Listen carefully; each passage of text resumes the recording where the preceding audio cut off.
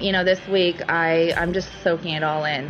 Just seeing all the fans, seeing all the players, walking the walk. It's pretty cool. Well, after months of speculation and rumours and all kinds of stuff, we now know the identities of the players who will be taking part in the inaugural LIV Golf Series event. Should they be pilloried? Should they be banned? Or is it time to live and let live? We'll be discussing that on this week's episode of the Bunkered Podcast in association with Callaway. Hello, Michael McEwen here. Thank you very much for tuning in. As I mentioned, yes, it is an interesting time to be working in the golf industry. The LIV Golf Invitational Series, event number 1, taking place at the Centurion Club next week. We're 8 days away from balls in the air. And now at least we know who's going to be playing. So no surprise we're going to be getting into that on this week's episode. And there's other stuff too. If you're feeling a little bit LIV weary, don't worry. It's not going to be our sole focus. There's a lot more to get into. Bryce Ritchie, Bunker Editor, sitting opposite me. This is the day you've been waiting for, Bryce, is it not? The announcement of the LIV Golf field. We're going to come to all that in a second. But first of all, we need to deal with the really, really important matter of you going to see Top Gun Maverick tonight. Massive. How excited are you? Huge. Had the Top Gun theme tune on in the house this morning. Is that the one that Joe Satriani? No, Steve Stevens. Oh, right. Okay. That's an in-joke. That goes back a lot. That goes back 18 years and £50. So. Yep. Yeah, but you're going tonight. You're finally going to catch up and see what all the fuss is about. Yes, excited. I'm a bit apprehensive now about missing the football because quite a few people are a bit upbeat about that. Yeah, the Scotland-Ukraine World Cup qualifier. So I'm not sure. I'm not sure I share that optimism. But you know what? Cinema for me: nachos, cheese sauce, jalapenos. You're that guy. Salted popcorn. Oh, sorry, nachos and popcorn. Yeah, absolutely huge. And I'm having a curry tonight before I go. Who are you going with? The wife. Is she as excited as you are? Not at all. So what's the penance going to be for this? None. Because presumably it's a little bit of give and take. No, none of that. That's what marriage is. It's compromise. No? No, it's a fair marriage. We actually do love each other. So there's no give and take. Okay. I don't know, you might need to look at that in your own life. But we're good. All right, we're good. I've ripped up my plans for tonight. I know. To look after my unwell wife. So yeah, we're all good. So Top Gun Maverick, I look forward to hearing your thoughts about it. I'm sure the listeners are looking forward to hearing your thoughts about it. To be honest, we could do a special pod on it. Maybe we will. Yeah. We'll see. We played golf last week. If you were listening to last week's episode, you would have heard that Bryce and I were playing our first first round. We've got events on the brain. It's just that time of year. It's June now. It's bloody June and it's freezing outside. Which Christmas. Links back nicely to how our round went last Thursday with Lewis and Dexter, 2 of the new lads in our team. We took them up to TPC. Bryce, explain what happened, if you would. It was miserable.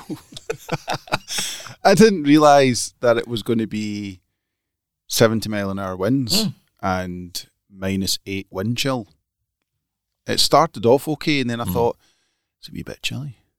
Put my jacket on, and I took it off in the third, and then when I think I got to the 7th, I thought, I don't really want to be here anymore. Well, we made the call, didn't we, to knock it on the head after 12 holes, was it?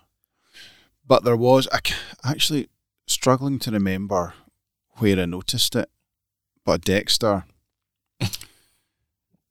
our videographer, our very talented videographer, I have to say, turned up. So I feel wrong that we're going to slate Dexter, and he deserves it. Mm-hmm. But I actually feel as though it's his father that deserves the public shaming. After the dad. I'm going after his dad because he turned up with iron head covers.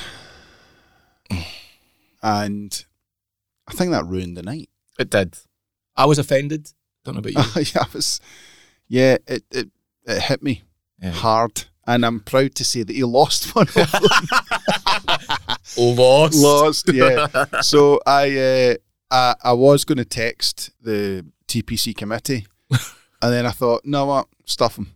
Because if he loses one head cover, it looks a bit weird, so you just have to take all the other ones off. If anything, you're doing him a favour by not getting the guys to look for it. Yeah, he had to tell his dad that he'd lost one. His dad was a bit miffed.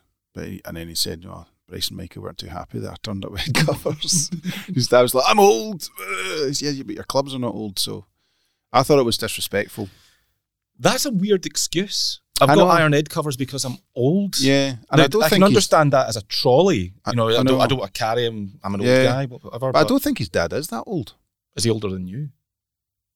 So LIV Golf. A reminder to anybody listening before we move on to the big event of the day. Iron head covers are an abomination. If you use them, you deserve to shoot in the hundreds. Do you know how many times we've reviewed iron head covers? None. And why is that? No times, because there's no place for them in the game. Correct. Like slow play. And white belts. I don't think there's any need to be ambiguous about it. Just stop it. Stop it. Not required. So that's that. So I think he enjoyed himself. Yes. Anyway, look, LIV Golf, let's get to it. The field is now out. As I said, it's been a long time coming, this one. A very, very bloody long time coming. But the first 42 players are now confirmed. We gather there are going to be 6 more. 5 from the International Series Asian Tour quote-unquote qualifying event taking place at Slaley Hall this week. And 1 other, which is a commissioner's pick. So basically Greg Norman's going to invite someone else to play. I wonder who that could be. We'll get to that. Good, because I have no idea. I've got a hunch. Himself? Why not? It did occur to me a couple of days ago. Wayne Grady? I think you're wrong. No, we'll get to that in a second. But look, some of the standout names, if you like, from this field that comprises 11 different countries represented. The players have got a combined 8 major titles, 3 former world number 1 ranked players, and they comprise 26 of the top 150 golfers in the world. I'm not sure that's what they would have been going for, but there we are. Dustin Johnson. Let's start there. Dustin Johnson, 2-time major champ, former world number 1, the 3rd highest earning player in PGA Tour history. Well, he's done a U-turn, hasn't he? February the 20th, released a statement saying, I am fully committed to the PGA Tour. As it turns out, not so much anymore. Bryce, that is the big surprise in the announcement, isn't it? Aye. Absolutely massive, considering he said he didn't want anything to do with it. So you have to say, how has he managed to U-turn that dramatically? What has transpired since then? What's he been offered? Yes. Mm-hmm. I'm stunned at DJ. I'm surprised at a few, but I'm stunned at DJ. But I think that field, when you look at it, I actually think the field is quite interesting in a sort of weird way. I think that's just a real cobbled together field from out of nowhere with some star names and some absolute, who the hell are these? Yeah, I agree. I'm surprised that there's 3 amateurs in the field.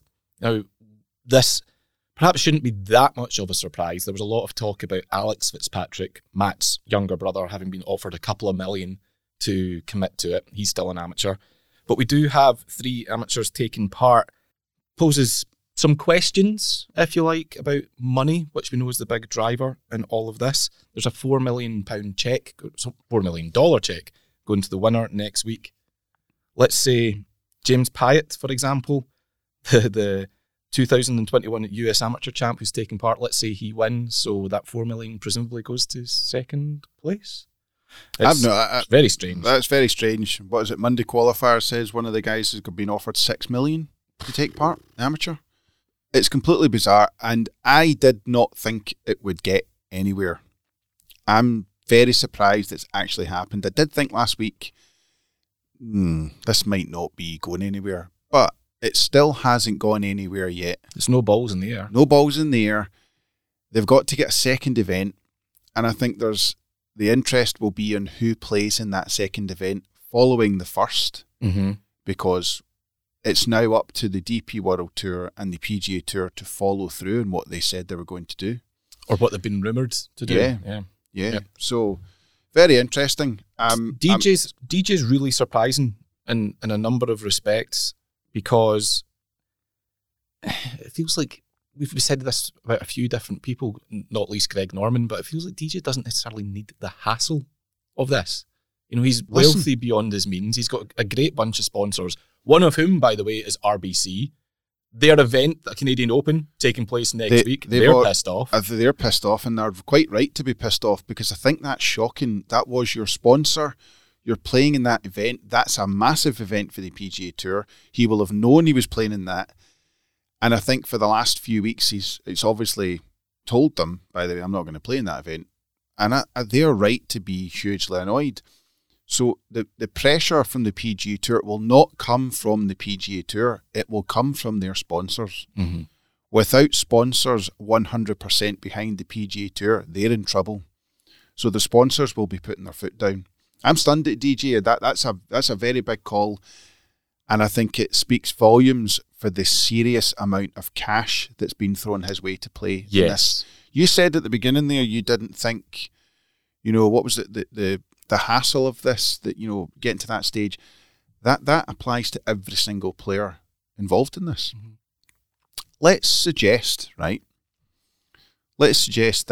the PGA Tour, who are rumoured to be banning players, and the DP World Tour, that they will ban players who they play in this. That's effectively Martin Keimer and Bernd Wiesberger, two big names in European golf. That's their careers over.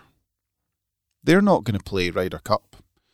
If the rumours are to be believed, and this is what I think the tours will do, is that they'll get together and they'll get the majors involved to bury this. Because that's what they need to do. As soon as Augusta turns around and says, well, actually, we've got an agreement with the rest of the bodies that we're not going to let players who play in this tour be involved in our tournament, that will kill it. Do you think so? 100%.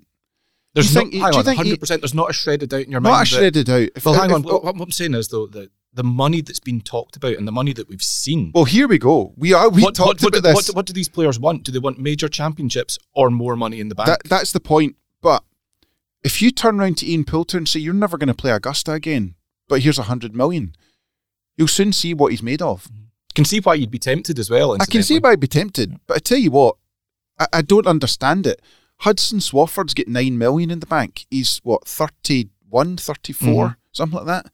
Because of the way tour players are, that guy's easily got another 10, 15 years on tour. Yeah. He's a good player. So he's probably going to make another 10, 12 million on tour. The money's getting bigger. Let's say he has one mega season where he wins 4.5 million, 5 million, something like that. So he's a Scotty Scheffler year. Yeah, has a great year. Not even a major win, but he might finish fourth in the FedEx Cup or something, come second in the Players, add some cash. He could win another 15 million in his career. So he finishes at 25 million. That guy's effectively just given up his PGA Tour life as we know it to make 40, 50 million quid. And I think this comes down to the fact that not a lot of people are aware of this. There are so many golfers who aren't interested in their legacy. They aren't that bothered about, deep down they know, I'm not going to win the Masters. I've not got a hope in hell of winning the US Open. I know I'm not good enough. They know that. You only get that when you speak to a player and when their career's over. For example, I told you the story about me sitting on a plane from Augusta, hearing a guy talk about his friend who was playing in Augusta. I won't say the player's name. But he's not on the list. Not on the list. His pal was playing at Augusta and he said, yeah, he knows he's not as good as Rory, he's not as good as these guys, he's just pleased to be there. That's what these guys are. Some of the guys exist like that. Mm-hmm. So I don't really criticise guys like that when somebody turns around and says, well, to be honest, you could play on tour for the next 10 years. You might, 1 year, you might have to get your knuckle down and keep your tour card. But if you don't, yeah, you'll probably make 5 million. But then somebody turns around and says, how would you like to make 25 million over the next 3 years? You got to put yourself in that position. Well, that's it. I mean, I'm not going to stand in judgment of the players who are making these moves. Yeah. I can't. Because if somebody turned around and offered me life-changing amounts of money, if some other startup magazine came to me and offered me, quite honestly, money that would change me and my family's life, you would have a decision to make. Who wouldn't think about that? Yeah. For the life of me, I don't know where I would come down on that. But the difference is... That's not to invite any offers, by the way, just to be clear. And if any of those offers are about, I'll take them first. But that you can't compare yourself to that because you're not the same. Because you're not struggling through life at the moment. But Neither is Hudson Swafford, who's got 10 million in the bank. That's just his prize money. I'm not talking about endorsements or bonuses. He's got $10 million. Does he really need to give up everything he's done from the 30 years to now, to give it all up? The chance to play alongside events that, Byron Nelson, Bobby Jones, all these guys, Tiger Woods, to even be in a field with Tiger Woods, to give all that up, to play alongside Kevin Na for 25 million. That's the thing. It's not about, well, I changed my life. His life has already been changed. It's about, can I get even more money? That's what I can't quite get my head around. This is why I will criticise some players, not for the decision they've made, but for the justification of their decision. Ian Poulter, for example. Shane Lowry. Shane Lowry's who's not playing in it, by the way. But Ian Poulter specifically said a couple of months ago, it was something to do with, I've got to provide financial security for my family, before he'd officially committed. But he was effectively saying, I'm going to do this. It was about providing financial security for my family in the long term. You've got 13 Ferraris, mate. You're not exactly using food banks. No. So I'm not buying that you need the financial security. I agree with that. That's what Shane Lowry said as well. Who are people to tell me I'm protecting my family? The guy's got millions. I don't understand that argument. Just tell us that you want more money. And I want even more money. I'm surprised. I wonder if there's a few players in there that I think, you know what, my time has come. I'm probably hitting a wall with my abilities and in relation to who's on the tour at the moment. I wonder if guys like Poulter, Oosthuizen, Westwood, and even Garcia, GMAC, look at guys like Morikawa, Justin Thomas, John Ram, Rory. They look at these guys and go, they're superior to me. I'm always going to play second fiddle. You know what? Why don't I just go and make 40 million quid in the next 3 years? There's also the thing that they've been there and done it. You're talking about guys who've been around for years. There's nothing new for them to see anymore because they've seen it all. Yeah. Does Westwood, Poulter, do they think they could still win majors? I'd like to think they still are that competitive. They're taking a risk. This is the risk. We don't know what the majors are going to do. We don't know what the governing bodies are going to do. They could turn round. And that could end it. From this week onwards, we could never see Lee Westwood tee up in a PGA Tour event again. Or Dustin Johnson, or Garcia. I mean, Garcia's actually already hinted that that's going to happen because he said, I can't wait to be done with this tour. I know, yeah. I'm surprised that Bernd Wiesberger... Many a true word said in anger. Bernd Wiesberger is a clever young guy, very good player, multiple European Tour winner. Has he managed to put his foot down in the States? No. He's really never done anything of any real significance on American soil. And you just wonder whether he's thought, you know what, go make some money. But essentially what they're doing is waving goodbye to all the hard work that they've done to get to this point.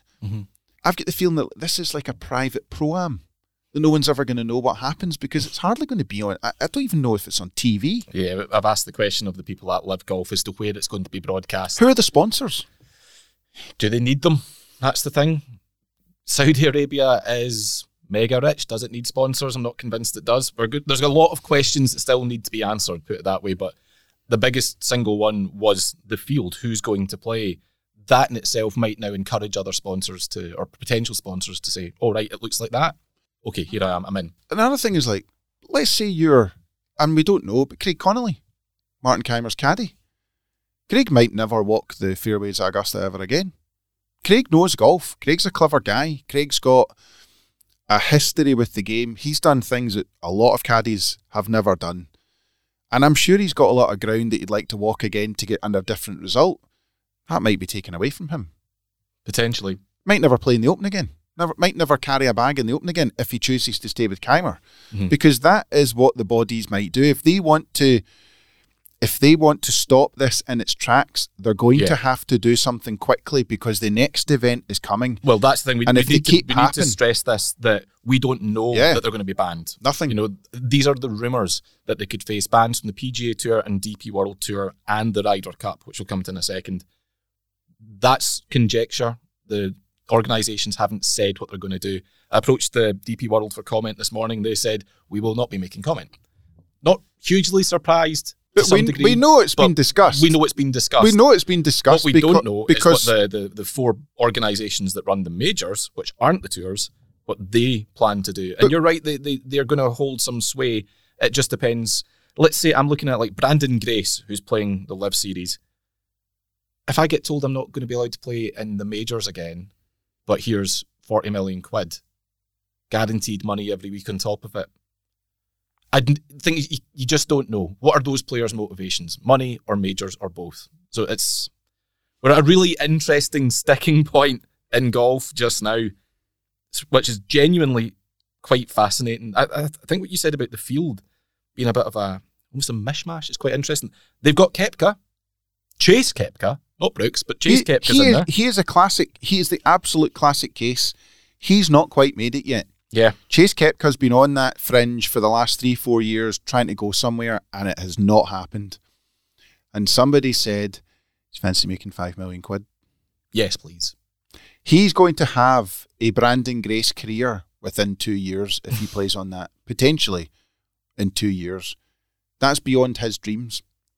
Yeah. But do you know what's really interesting? I guarantee when Chase Koepka was 15, I guarantee he wasn't thinking, I would quite happily never play PGA Tour and DP World but get 5 million in the bank. I guarantee he was thinking, I'd quite like to tee it up at the AT&T and, Jack's Place and do all that and play the players. Oh, yeah, because there was nothing else. Now there is, and it's take your pick, really. It's a great time to be a professional golfer, or indeed a young amateur golfer. That's the thing that's interesting to me, is that they've taken a lot of young guys. They've got James Pyatt, the US Amateur Champion of 2021. You've got Turk Pettit, the NCAA Division I Men's Champion from 2021. He's in there. These young guys don't need to be siding with it, but they are putting their eggs in that basket, which should be sounding some alarm bells at Pontevedra Beach. Massive, because it's quite a clever move to go and cherry pick some of the next batch of players coming through the PGA Tour, and that alone should give them the fear. Not only has it hasn't really, to a point yet, it hasn't really harmed the core of the PGA Tour yet, with the exception potentially of Poulter and DJ, who are big stars. Mm-hmm. No offence, Lee. It's potentially harming the Champions Tour. No, it's not potential. It will harm the Champions Tour, because if this continues, they'll just go there. There's not a chance they'll play Champions Tour. And it's harming the other end of the scale with the young guys coming through the scene. If they start picking them off over the next 6 months, PGA Tour are right to be worried. And then you've got some mainstays of the European Tour itself, the likes of, say, Oliver Fisher, a young guy like Laurie Cantor. Looking down the list, Pablo Larrazabal, he's committed to Adrian Ategi. It wanted to shake things up. It wanted to change the face of the game. In its essence, be disruptive, and it's achieved that. Let's talk about one name who's not there, and that is Phil Mickelson. Strongly suspected that he was going to make his return to golf at this event, that he's been almost working hand in glove behind the scenes with Greg Norman, doing a lot of the bidding for the LIV Golf Series on tour, bending the ears of his fellow players. He's not there yet. So to return to the point I made at the start, there is one space available. Could it be Phil? Don't know. I would be stunned, but I was stunned at DJ. Yeah. Phil traditionally doesn't travel that much, or even though he says he does, but he doesn't. It's true. So that would be a surprise. These guys tend to, like, Sergio never plays in the UK unless it's the Open, doesn't bother turning up because of tax reasons. I would be amazed if he turned up. Good way to sell tickets, but if you had a proper strategy in place, you would have announced that 6 weeks ago. I mean, they announced that UK time about 2:00 in the morning here. Yeah. And it tees off a week tomorrow. Correct. Not an awful lot of time to shift tickets. Not a lot of, and the tickets are not exactly cheap. So, however, there are some star names playing.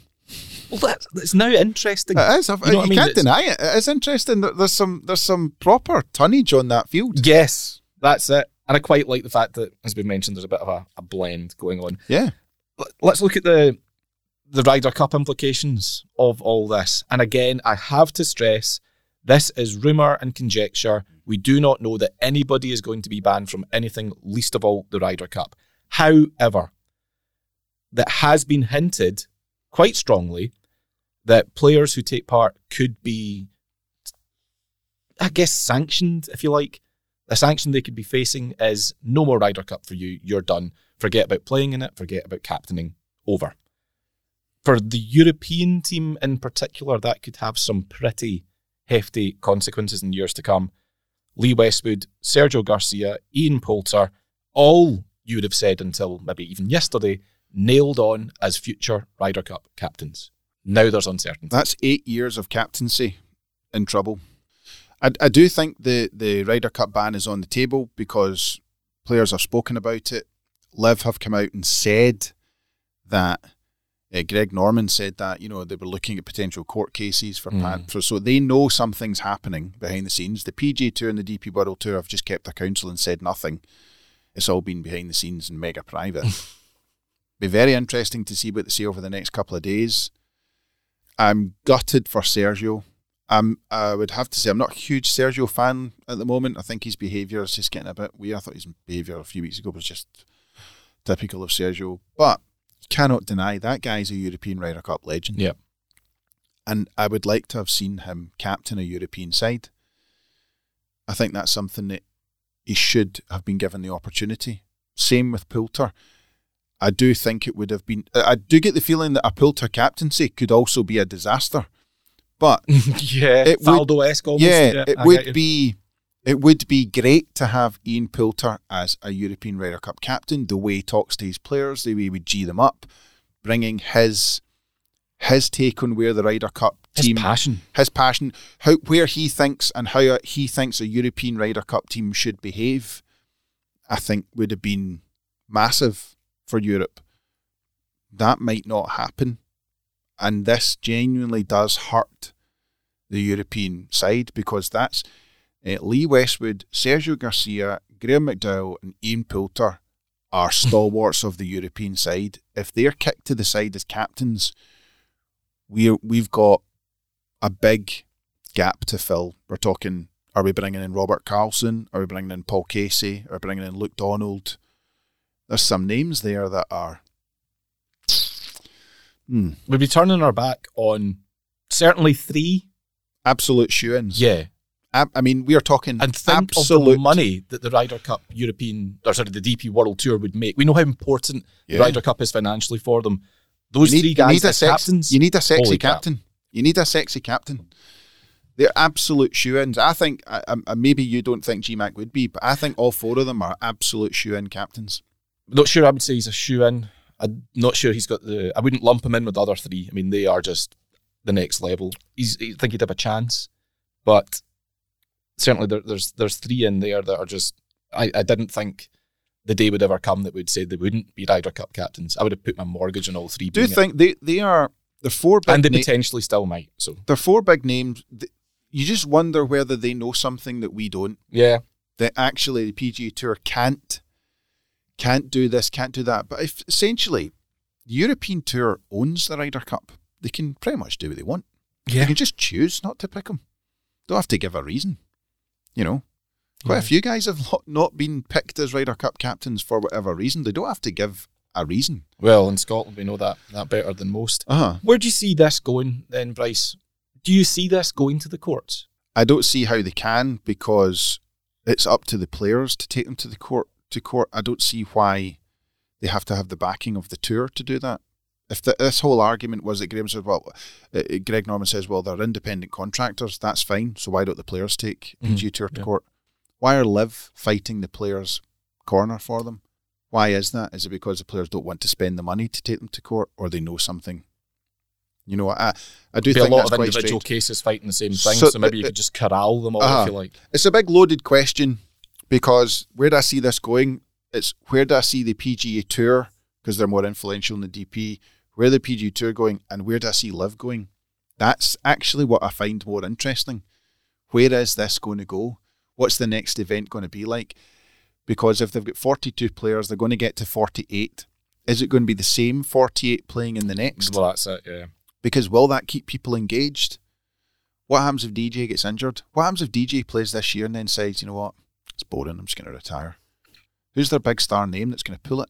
170 players apparently applied to be part of this. I think that they can change things up from event to event. As you say, like, why would you have the same 48 players? But how do you do that? Who drops out? Who comes in? Yeah. Seems like a pro-am. Yeah, so you play this week and then you can play in 3 weeks. I don't get it. But interesting. If I was a PGA Tour, I would be worried. Yeah. Yeah, exactly. Wow. You know what? I didn't say this publicly, but I was almost siding with you in the sense that I don't think this is going to get off the ground. And the longer it went, even up until yesterday, I'm going, this ain't happening. You know, it was just the can felt like it was getting kicked down the road more and more and more. You got to say, why did it take them 3 weeks, 4 weeks to announce their field? Why did it take so long? That isn't normal. Fields in these events are usually announced 2-3 months in advance with certain players. You can go and pick out for the Scottish Open, which is happening in 6-7 weeks. You can go and name 9 or 10 players that are playing in that. Mm-hmm. This was not like that. Why has that happened? There's got to be a reason for it. There must have been stuff happening behind the scenes, delicate, potentially legal things. It's all going to come out in the wash very, very soon. I'm certain of it. Anyway, like I said at the top, we're not just going to be concentrating on LIV Golf on this week's episode. Loads more to come. A little bit more Ryder Cup chat for you, for that matter. And a big name is leaving the game altogether this week. It's all coming up in part 2 of the Bunkered podcast in association with Callaway. When we think speed, we think about speed tuning every aspect of the new Rogue ST drivers. Really? I just think about hitting bombs. Yeah, past him. When we think total power, we think of our tungsten speed cartridge. A what speed cartridge?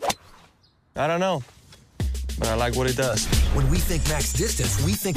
Oh, that's bomb! With our fastest, most stable driver ever, there's only one thing you'll think about. Nastier bombs. Think speed. Go Rogue with Callaway, the kings of distance. Hello again, welcome back. Part 2 of the Bunkered podcast in association with Callaway. It is US Women's Open week. Huge event taking place at Pine Needles Golf Club, one of the ladies' major championships. Lots of interesting storylines, not least Nelly Korda is making her comeback after her blood clot issues, so great to see Nelly back in the game. Then we've got someone who is walking away from golf, and that is Michelle Wie West, to give her proper title. The one-time Phenom has decided that this is going to be her penultimate week as a player. She's playing in the US Women's Open again next year. She's eligible for that, I believe, at Pebble Beach. But as of this week, it's her farewell, if you like, to playing competitively regularly, fulfilling a total schedule on the LPGA. I guess time has kind of caught up with Michelle Wie Bryce. She's obviously had injury problems over the last few years. She's been in golf an awful long time. She's been playing on the LPGA for it feels like forever, the last 20 years or so. And she's got a young family at home as well now. So she says she's stepping away with no regrets. It's the right time. It kind of does feel like a bit of a surprise though, doesn't it? I mean, this is someone who was meant to be huge for the women's game, who was billed as the ladies' tiger when she first appeared on the stage. She's been a name in golf, really, since she was 10 years old. She's now 32. How do we look back on the career of Michelle Wie? With disappointment. I hate to say it. Her career has been absolutely not what it was predicted to be. She was a huge star as a junior, and we're not even talking as a teenager. We're talking as a child. She was a big star. She came out with faster ball speed than some of the players she was playing against on tour when she was about 16 years old. She was playing events when she was 15, whatever, and 14. And when she turned pro, she signed a deal with Nike. It was worth millions. Signed with Sony. I remember her press conference. It was a huge deal. I mean, this girl was the future of the LPGA. And I think she only won 5 times. 5 times. One major and amongst them, but yeah. Yeah, 5 times. and that's just not been, considering where she was, it's just not gone the way people thought it would go. And I think it's to do with pressure. I absolutely think her parents were a hugely negative influence on her because they were everywhere. If you look at her quotes from the US Women's Open, her major, there was stuff brought up in that press conference about her parents, and she talked them up. But she mentioned they'd had hard times and so on, and that major victory was actually a surprise. Yeah, it was, yeah. That no one saw that coming. It almost just like Crept it was up on you. Crept up on her. Her parents were a negative force. I don't care what anyone says. If you speak to people who were around her parents, they had absolutely nothing positive to say about them. Mm-hmm. And there's no doubt that can ruin. We know of so many talented young players on the tour that haven't made it because of who was advising them. Mm-hmm. It was a disaster. There were a lot of people in our ears. I mean, yeah, our parents clearly. Different coaches, went through a lot of caddies. There were parallels there between Michelle Wie and subsequently Lydia Ko. Lydia has obviously been significantly more successful than Michelle Wie, but a lot of the same, I guess, mistakes made, just Lydia's handled them better than Michelle Wie. So why is that? Why did Michelle Wie not handle the expectation and the pressure? Are some people just wired differently? I think she was wired. She got wired differently with the wrong things at the wrong time. Nike were chasing players, not just golfers, but sports stars early in their career.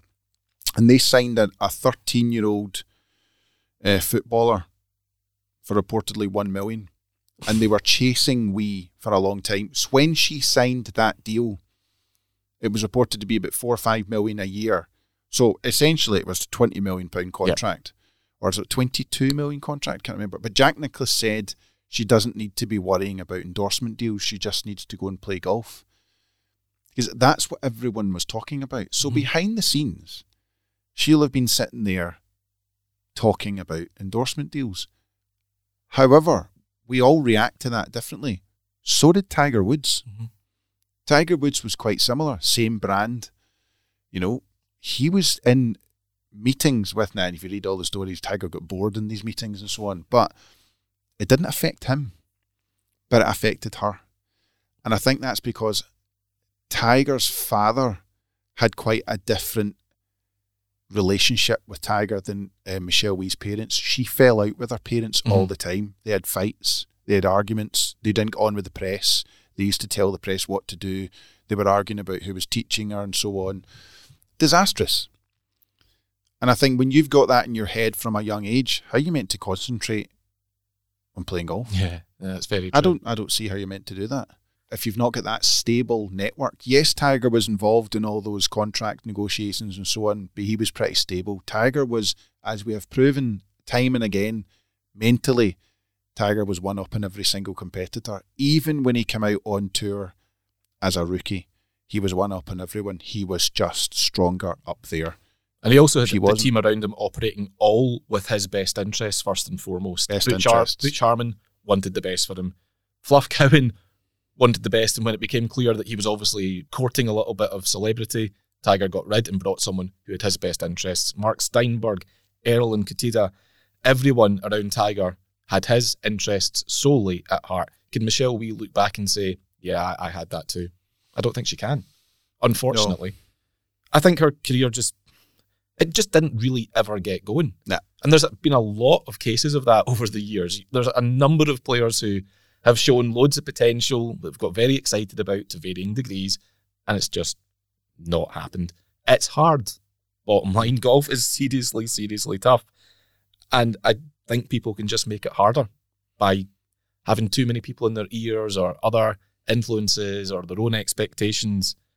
Golf, yes, when you mix all that together, golf's the worst sport to be involved in because it is.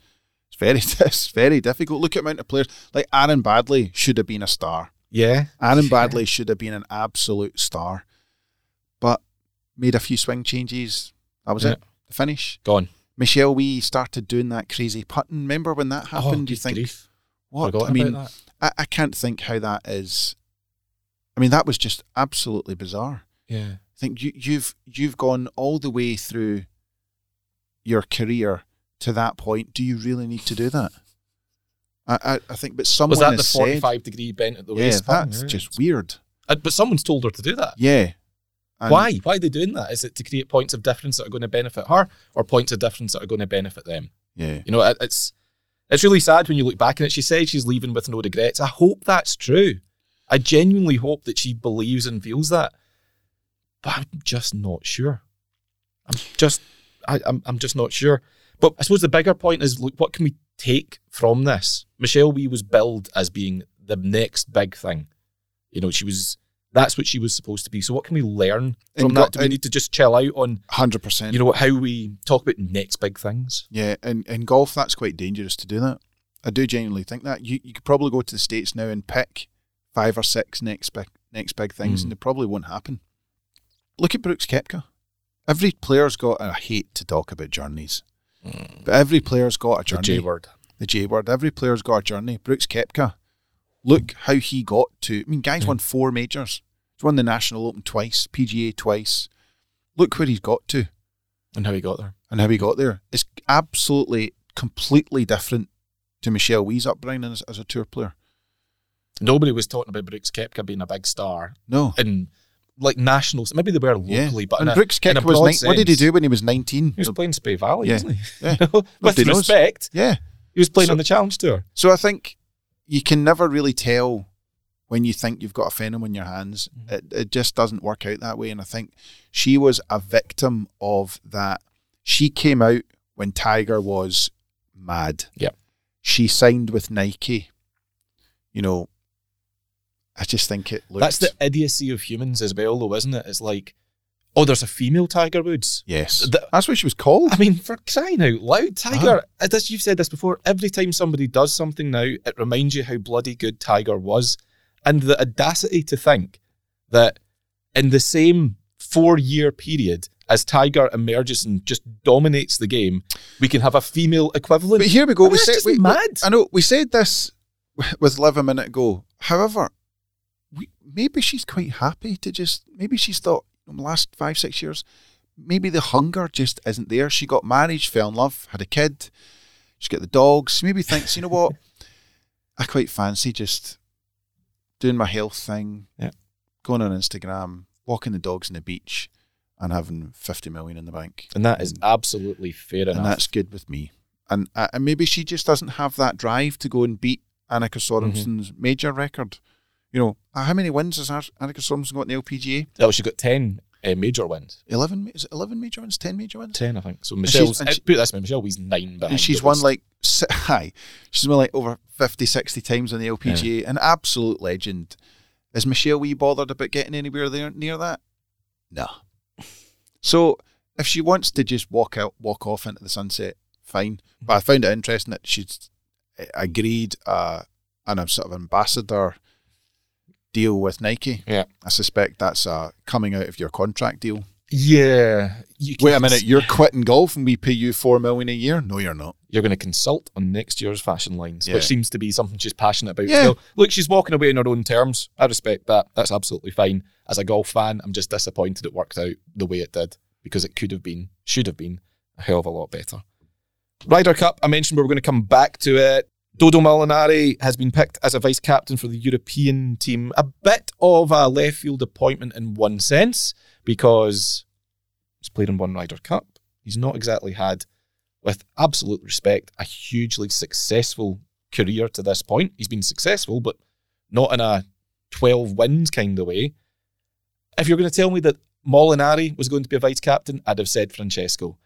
However, Eduardo does make sense when you think about it. Uber intelligent guy. You speak to any player on the DP World Tour and say, who's the smartest bloke out here? 99% are going to say Eduardo Molinari. So he's been assigned this role as the stats guy. The thing that's really interesting is that they appear to have identified a job, a task that needs done, and then gone out and picked the guy to do it, as opposed to, right, well, such and such is the vice captain. What's Davis Love going to do that week? They know exactly what Molinari's role is, and they picked him for it. So I think it's quite a good move, to be honest. Did they not already have a stats guy? They have a stats team. But what they don't have are, amongst that stats team, huge respect for them, they don't have players who are playing and can apply that player's mindset to those stats. Numbers, damn lies and statistics, what is it they say? Now they've got a guy on the team who can crunch them, if you like, and put them into a proper playing context. A bit like Robert Carlson's done the past 2 matches. Yeah, bit surprised. You mean, when did he play Ryder Cup? 2010, Celtic. 2010. He's not had a sniff of it since. And his career has massively stalled. He is a very intelligent guy, clever guy, quite outspoken at times as well. Suddenly he's involved in the backroom team at the Ryder Cup. I wonder why that's happened. Are you implying it's to do with his nationality? No. Or to do with LIV? No, don't think it's to do with his nationality. Because if that's the case, we'd have had more Scots involved at Gleneagles. We did have Sam. Yeah, Sam, who came out from... Anyway, yeah. So what's your reason? I do think that's quite a consequence of LIV. Okay. There's plenty more at the front of the queue to be involved, so it almost appears like they've got him involved but had to give him this weird title in order to justify it. I think that's a bit strange. However, maybe they are having a rethink. Maybe this is part of their European-style task force and they're bringing him in. And he is well respected, but I do think it's a bit weird. Obviously, the success of Sam Burns beating Scotty Scheffler in a playoff at Colonial at the weekend prompted a bit more Ryder Cup chat on social media. Predictably, the US-based media, if you like, shit-stirring or otherwise, pointing out that, neither of those, well, one of them wasn't on the Ryder Cup team last time around, where they spanked us.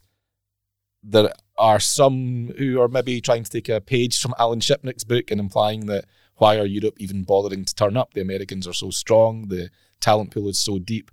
Look at the expected churn of players on the European side, basically saying it's going to be another mauling. Is that, excuse my language, bullshit? Yeah, because we've said before, what's on paper doesn't necessarily transcribe to the golf course. Doesn't work like that. I think we'll get a better idea when it's closer to the time. Honestly, you're just guessed. It's madness. We don't know who's going to be playing. Licking the finger and sticking it in the air and see which way it feels. It's just bizarre. The idea that, let's say, Nikolai Højgaard cannot beat Sam Burns, Scotty Scheffler, Colin Morikawa over 18 holes.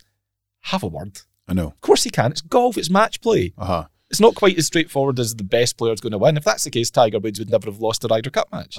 So I think we're far too far out to start talking about what the hell's going to be happening there. Does that kind of speak to the obsession, though, that we have with the Ryder Cup? It's once every 2 years, but it feels like we talk about it all the time. I think that's changed slightly, but the Americans are probably forced into talking about Ryder Cup a bit more than they would want to because there's a bit more interest in it because of Twitter and social and so on. But remember, 10, 15 years ago, they didn't describe Steve Stricker as former Ryder Cup player or Ryder Cup star. It was John Deere champion, former John Deere winner, blah, blah, blah. We refer to our players as former Ryder Cup star or, the 4-time Ryder Cup star. In America, they don't do that because it's not important. Very true. But I think it's changed now, and I don't think they like it. In what sense? Don't think the Americans are that bothered about it. Not think they want to be. If you were to go and ask Brooks Koepka right now about the Ryder Cup, he'd probably bite your hand off. Like, well, why are you asking me about that? But I think the Europeans are a lot more open to discussing the Ryder Cup. I don't think the Americans are until they have to. Mind you, Brooks Koepka is probably the worst example I could probably bring there. Potentially, I think he loves it. I think he absolutely loves handing it to anybody, quite honestly. But I know what you're saying. We seem to be a bit more... We talk about it more than they do. It means more to us to win. I think that's a little bit of the underdog mentality as well. We're always the underdog. I think we're always billed as that, and I think that kind of makes you want to prove a point. There's guys in Europe who are probably not happy that they're on the side that's not expected to win because they probably fancy themselves as good players, rightly, as a lot of the Americans. It's funny what a little bit of success can do, though, isn't it? The Americans win that one match 19-9 or whatever it was, and we're going to win them forever. Shut up. Speaking of wins or not, as the case may be, Podder of Merit Last week, the Charles Schwab Challenge at Colonial. Oh, there's some humble pie coming in a second. Bryce, you went for Will Zalatoris, coming off the back of an excellent week again at a major championship. The bold Will missed the cut. Great. I went for Abraham Ansar, coming off the back of a good week at the USPGA. Guy that's not really provided you with the goods the many occasions you've picked him in positive merit so far. Abraham Ansar also missed the cut. So, no points this week. It remains Bryce 0, Michael 2 in Season 5. What were we saying last week? We're good at it. I'm not sure we are. No. I'm not convinced that. You are lately. When was the last time we had both players miss the cut? About a year, to be quite honest. That's how good we are. Yeah. So, no points. It's Nothing just an anomaly, changes. Michael. But we'll find out this week at the Memorial. I think it's still my honour. It is my honour, isn't it? It is, yeah. So, I am going for a man with a point to prove this week. Had victory cruelly snatched from him last year because of his failed COVID test. Yeah. John Ram back with a point to prove. A really well handled situation, that wasn't it? Where they literally walked off the side of the green and said, "Sorry, mate, you're out." In front of the TV cameras. Yeah. Could have handled that any number of ways, but nah. Stay in public. Let's look after our partners. So yeah, John Ram is the man for me this week. Who are you going for at Muirfield Village? Jack's place, as they say. Well, it's not anymore because he sold it, apparently. Did he? Yeah, that's not his place anymore. So what's he doing still there? Don't know. He sold it. Just hanging around, doing what Jack does. That's actually a good investigation into how much money Jack Nicklaus has got. If you're turning down 100 million from the Saudis, how much have you got in the bank? Yeah, good question. Must do rather well. Yeah, he's not shopping at Lidl. No, he's not. He's a Waitrose guy, isn't he? He's Waitrose. He gets the organic asparagus. And if it's shut, he's at M&S. Is M&S still open? Yeah. They're closing loads though, aren't they? I'm not talking about the clothes shop. Doesn't he shop in M&S clothes? True. I've got a bit of knowledge for you. I'll make a change.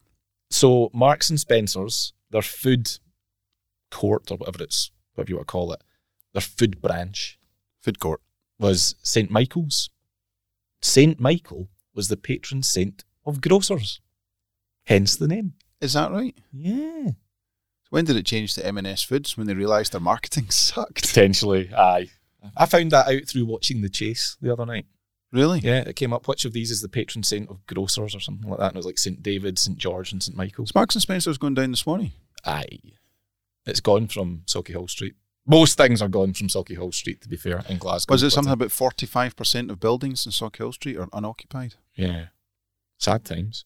Including Greaves Sports. See, if you're listening outside of Glasgow, this isn't going to make any sense to you. The one next to that terrible nightclub. Which is gone. Is that gone as well? What was that nightclub called? The Moon. No, the Fate. It was before that. Before it was the called. Moon. What was that nightclub called? Like 20 years ago. It wasn't called the Moon. All the footballers, Frank McAvenny used to go there. What's it called? I'll get it. Find out for us. I'll find if out. You're listening, let us know. Did you frequent it? So Greaves has gone from there? That used to be good. Yeah. So if you're a Glaswegian of a certain age and you're into your football, there was nothing better than going into Greaves Sports, going and looking at all the new football shirts which were framed. I can still hear the clank of the frames battering together. Brilliant. Those were great days. But there's still a Greaves on Gordon Street next to Central Station. Good shop. Sorry to the people in Ghana, because none of this makes any sense to I you know, right now. but if you come from Ghana and decide to walk down Buchanan Street, take a wee right. Yeah. And I tell you what, the golf section in Greaves, I was in there Christmas time, and they've got a cracking swing studio in there. It's awesome. Do they? It's absolutely brilliant. And they fit clubs, everything. Didn't know that. Magic. So if you're in town and you're bored and you want to go look at golf stuff, go to Greaves. They should really have just paid us for that, shouldn't they? It sounds. It does the way sound you did like that, it sounded like they had. And thanks to our sponsors. No money changed hands. No money changed hands. But I'll really, tell you what they do have. They've got some really good Callaway clubs in there. Yeah, they will. Yeah, they will. You can. If you want to get fitted, that's where you For go. the Rogue ST driver. That's the Rogue ST driver. What were we talking about there? Oh, what were we talking about? I can't remember. How did we get onto Sauchiehall Street? Marks and Spencer's, patron saint, St. Michael. There you go. Now you know. But why were we talking about that? I don't know. What's that got to do with the pod in a minute? Jack, where he shops. That's Jack and Lidl. So let's circle back. Jack, how much money does he have? How much money has he got? A lot. He could buy Sauchiehall Street. Yeah. Have you picked a player yet? No, I'm going to there we go. Let's join that dot. The circling is finished, and I'm going to go with Rory McIlroy. Wow. Okay. It's the second time I've picked Rory, and you all know my inner feelings on Rory, that I'm not impressed. But I have faith. It's waning, but I have faith. He's got a good record. At Muirfield Village? Yep. Okay. So that's who I'm going with. And I'm not suggesting he's going to win, but I'm hopeful for a top 5. That might be enough for the point. Yep. Might well be. Interesting. That's a couple of times now you've picked Rory. I know, and he's let me down both times. Well, first time.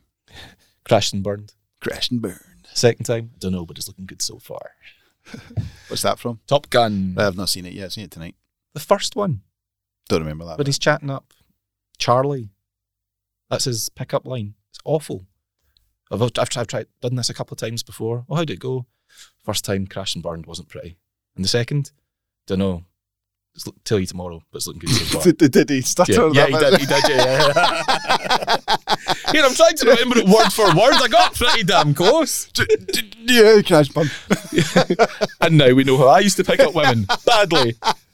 Do you want a drink? Rory versus... Can I buy you another hooch?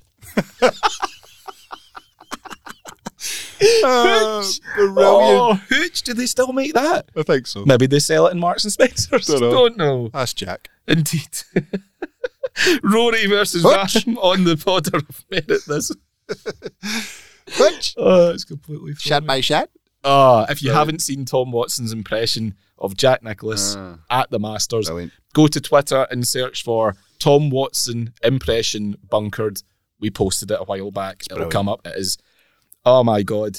Brilliant. It's even better than you think it's going to be. Tom Watson, what a legend. Complete and utter. Anyway, look, let's finish up. Hooch has completely thrown me. I actually don't think I ever tried it. What? Hooch. Hooch, yeah. Never tried Hooch. Never tried a Smirnoff Ice. Never tried Never Mad tried Dog. a Smirnoff Ice. Come on. There were pints to be had. I've never tried Mad Dog 2020 and I have never tried Buckfast. You've not tried any of those drinks? None of them. Mad Dog used to drink that when I went to Scotland games when I supported them. And then you got jaded, which is why you're going to the cinema tonight. And then I got hurt. It's Yeah. whole- Buckfast is horrible stuff. It's Is it? disgusting. It's just, I don't understand why people drink that. It's absolutely howling. What Tastes is like it? something scraped off the pavement. What does it actually taste like? It tastes like puke. It's rancid. It's like A vomit-flavoured alcoholic drink. I think I'll pass. It's absolutely it's like puked vinegar. It's disgusting. Mad Dog's nice, and then you get maybe a quarter way through the bottle and you think, I shouldn't be drinking this. But then you finish the bottle and you're leathered. And when you're 19, that's hilarious. But it's not. I don't sit at home now and drink Mad Dog. Please always drink responsibly. Yeah. You get different flavours, don't you? Yeah. Strawberry, orange.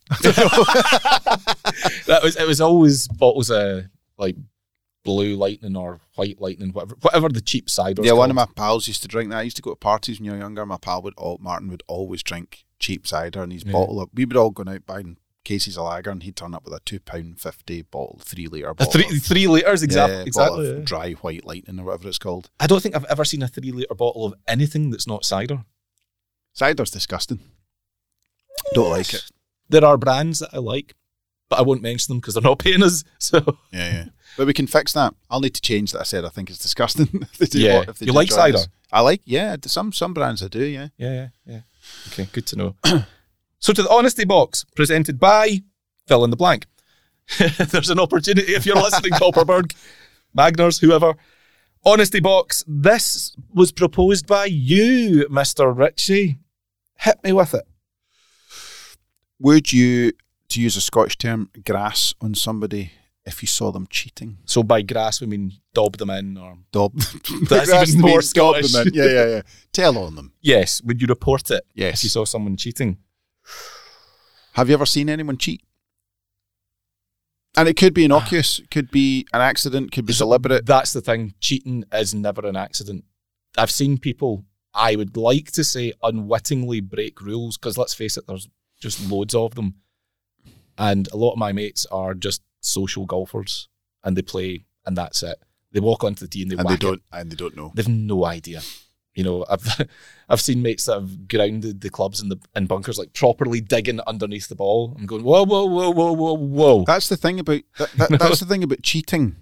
How do you know someone is cheating, or how do you know someone has just broken a rule? Because you can break a rule, but it doesn't mean you've cheated. Exactly. That's the big thing. That's why no one ever wants to discuss cheating in golf. And we all know what happened with a Scottish player. But it got very messy, and you've heard all the stuff behind the scenes about that and other players. Then there was the Simon Dyson incident. Yeah. Which looked, depending on your perspective, it either looked bad or innocuous. Yeah. But then there was this has been going on an awful long time. There are players, I'm not going to throw names out there because I'm getting this information secondhand. Patrick Reed! Not him. All right, sorry. No, no, he's a blatant cheat. Yeah, okay. Yeah. Well, we think, but we don't know, because intent, how do you prove it? The drop, Rory did this. Rory did the same thing, and nobody said a thing about that. What I'll say is this: it was the one in the sand or the waste area at the Hero. That was a wee waste area. I didn't know. Yeah, how I'm a crap golfer.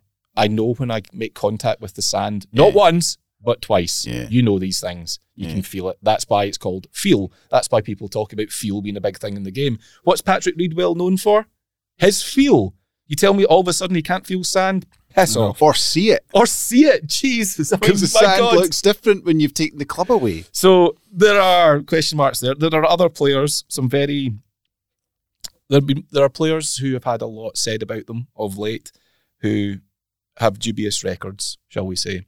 But then even sometimes their playing partners don't want to say anything. Well, that's it. Publicly. I've heard stories of like players on secondary tours, if you like, who have refused to sign their playing partner's scorecard because they believe they've done something wrong, intentionally or otherwise. They just don't believe the score that they've put down is the score they should be putting down. And on the amateur circuit in Scotland. Yeah. Intent, though, you're right, is the hard thing to prove. So, have I seen people cheating? No idea. Have I seen people break the rules? Yep. There's a grey area there that's really I played tough. with my father-in-law at Turnberry a few years ago, and he was behind a gorse bush, and I'm standing, and he just kicks his ball out the gorse bush so he could hit his shot into the green cleaner with nothing in the way. And I'm standing and I'm looking at him going, have I just seen him do that? And I look at my brother-in-law, and my brother-in-law was his partner. And I look at Stuart, and Stuart's just laughing his head off. But he doesn't play golf. But he knows you can't kick a ball out of the way. So that's cheating. But you don't want to say, like, Jim, like, we are actually playing a match here. So there was a competitive element. And we had a draw, but it was Stuart hold a massive putt at the 18th for a half. I'm like, this is just, he kicked his ball out of a gorse bush. How can that be? But I think some people who play the game, like you're saying, they just don't realise that they're just doing things. And I've seen people, last year I played somebody, I won't say who it was, but he was marking his ball wrongly. Marking his ball to the side and then marking his ball to the front. I mean, that's cheating. That's gaining an inch. Yeah. Now, sometimes if you know what you're doing and you know that you've not put it back where you but I think it, sometimes people stand to the ball to mark it from one side and then put the ball back down from another side. So they're maybe just putting it down parallel to where they're looking every time, but they're not. It's not the same place. So that happened more than once? Yeah. And you see it all the time, but I don't want it. I'm not going to say anything. If it was one of my friends, I would have said, by the way, I'm going to report you. Was it Justin Thomas? No. No. That would have been a story. That would have been awkward. Very, very. But no. I can't see myself doing that. So if you had cause to believe that someone was cheating, not just innocuously breaking a rule, if you had cause to believe that they were knowingly breaking the rule, would you report it? If I was playing in a competition, and how would you report it? And they were playing against me, I would pull them up about it. However, I do know that when that happens, it becomes a huge mess because it's your word against theirs. Yep. And that's the problem. Quite a few people being kicked out of certain clubs because of allegations. Very messy. I mean, I think I'd feel a little bit awkward pulling someone up because, well, it is awkward for a start. But equally, I don't know all the rules of the game. Mm-hmm. So I could pull someone up for something that I know is an infraction, but equally I could do something the very next shot I hit, not knowing that I'm doing something wrong. Yeah, so, do you know what was stones and glass houses and all that? Tricky last year was if you're playing in a meadow, or I played in a competition and I lost my ball. I was looking for my ball, which is quite rare because I wasn't in the middle of the fairway. I'm looking for my ball and I thought, I don't know whether I'm over the 3 minutes yet. Yeah, exactly. So you feel like you're cheating because the other guy's helping you, and you think, "Am I now at 4 minutes? Is he thinking I'm a cheating?" Because so I just it doesn't matter. I lost the hole, and that lost me the match. Really? Yeah, because I was worried that I was probably on the air for about 1 minute 40 seconds. But you're not going to wade in and then say, "Everyone, just wait a second until I get my timer on and go." No one does that. I know, but you probably should. I know what you mean, though, because, you probably should. And the amount of times I've been looking for my ball in the rough, which doesn't happen all that often. I'm pretty straight. But I don't know how many times I've just said, look, guys, don't worry about it. Because I'm thinking, we've been here a long time. We've been there probably 30 seconds. I know. But I'm just conscious of, I don't want to hold up play or break rules. I know. There's a fear of rules in golf, I think, in a way that there's not a fear about rules in other sports. I would like to know about people who play with others who regularly cheat and why they don't say anything. Regularly cheat? Yeah, that's good. Are you asking the question to the listeners? Yes. I want to know. DM me. Brilliant. Okay. Love At B Richie Golf. Bryce you like gossip. I love it. I mean, you had a subscription to Heat magazine for a while there, so we all know how much you love gossip. Don't pretend you didn't. We all know you did. And so, get in touch with Bryce. Tell him if anyone is a cheat in your company and does so on the regular. I have a feeling your DMs are about to blow up. Wee Jimmy's an arsehole. He's always at the cheating, but we'll see. Report back next week, Bryce, if you wouldn't mind. Next week, when, of course, we will most likely be talking a bit more about LIV Golf. It is now, as we record, 8 days until that first event takes place. Interesting times to be in golf. Anyway, that is it for this week. Thank you very much indeed for listening. Much appreciated as always. Thank you to Callaway for their continued support and for stocking Greaves so very, very well. Absolutely. Thanks for that. Are you going to be checking out the Callaway Rogue ST driver in Greaves this weekend? I'll be doing it in Greaves, yeah. Excellent. Looking forward to that. And don't be surprised if next week it's the Podder of Merit presented by Greaves Sports. That's how these things work, but it probably won't be. Enjoy Top Gun Maverick, Bryce. Look forward to hearing your thoughts about it. And wherever you are, if you're playing golf, do enjoy. Thanks very much for listening. We'll see you again next time. Bye-bye for now.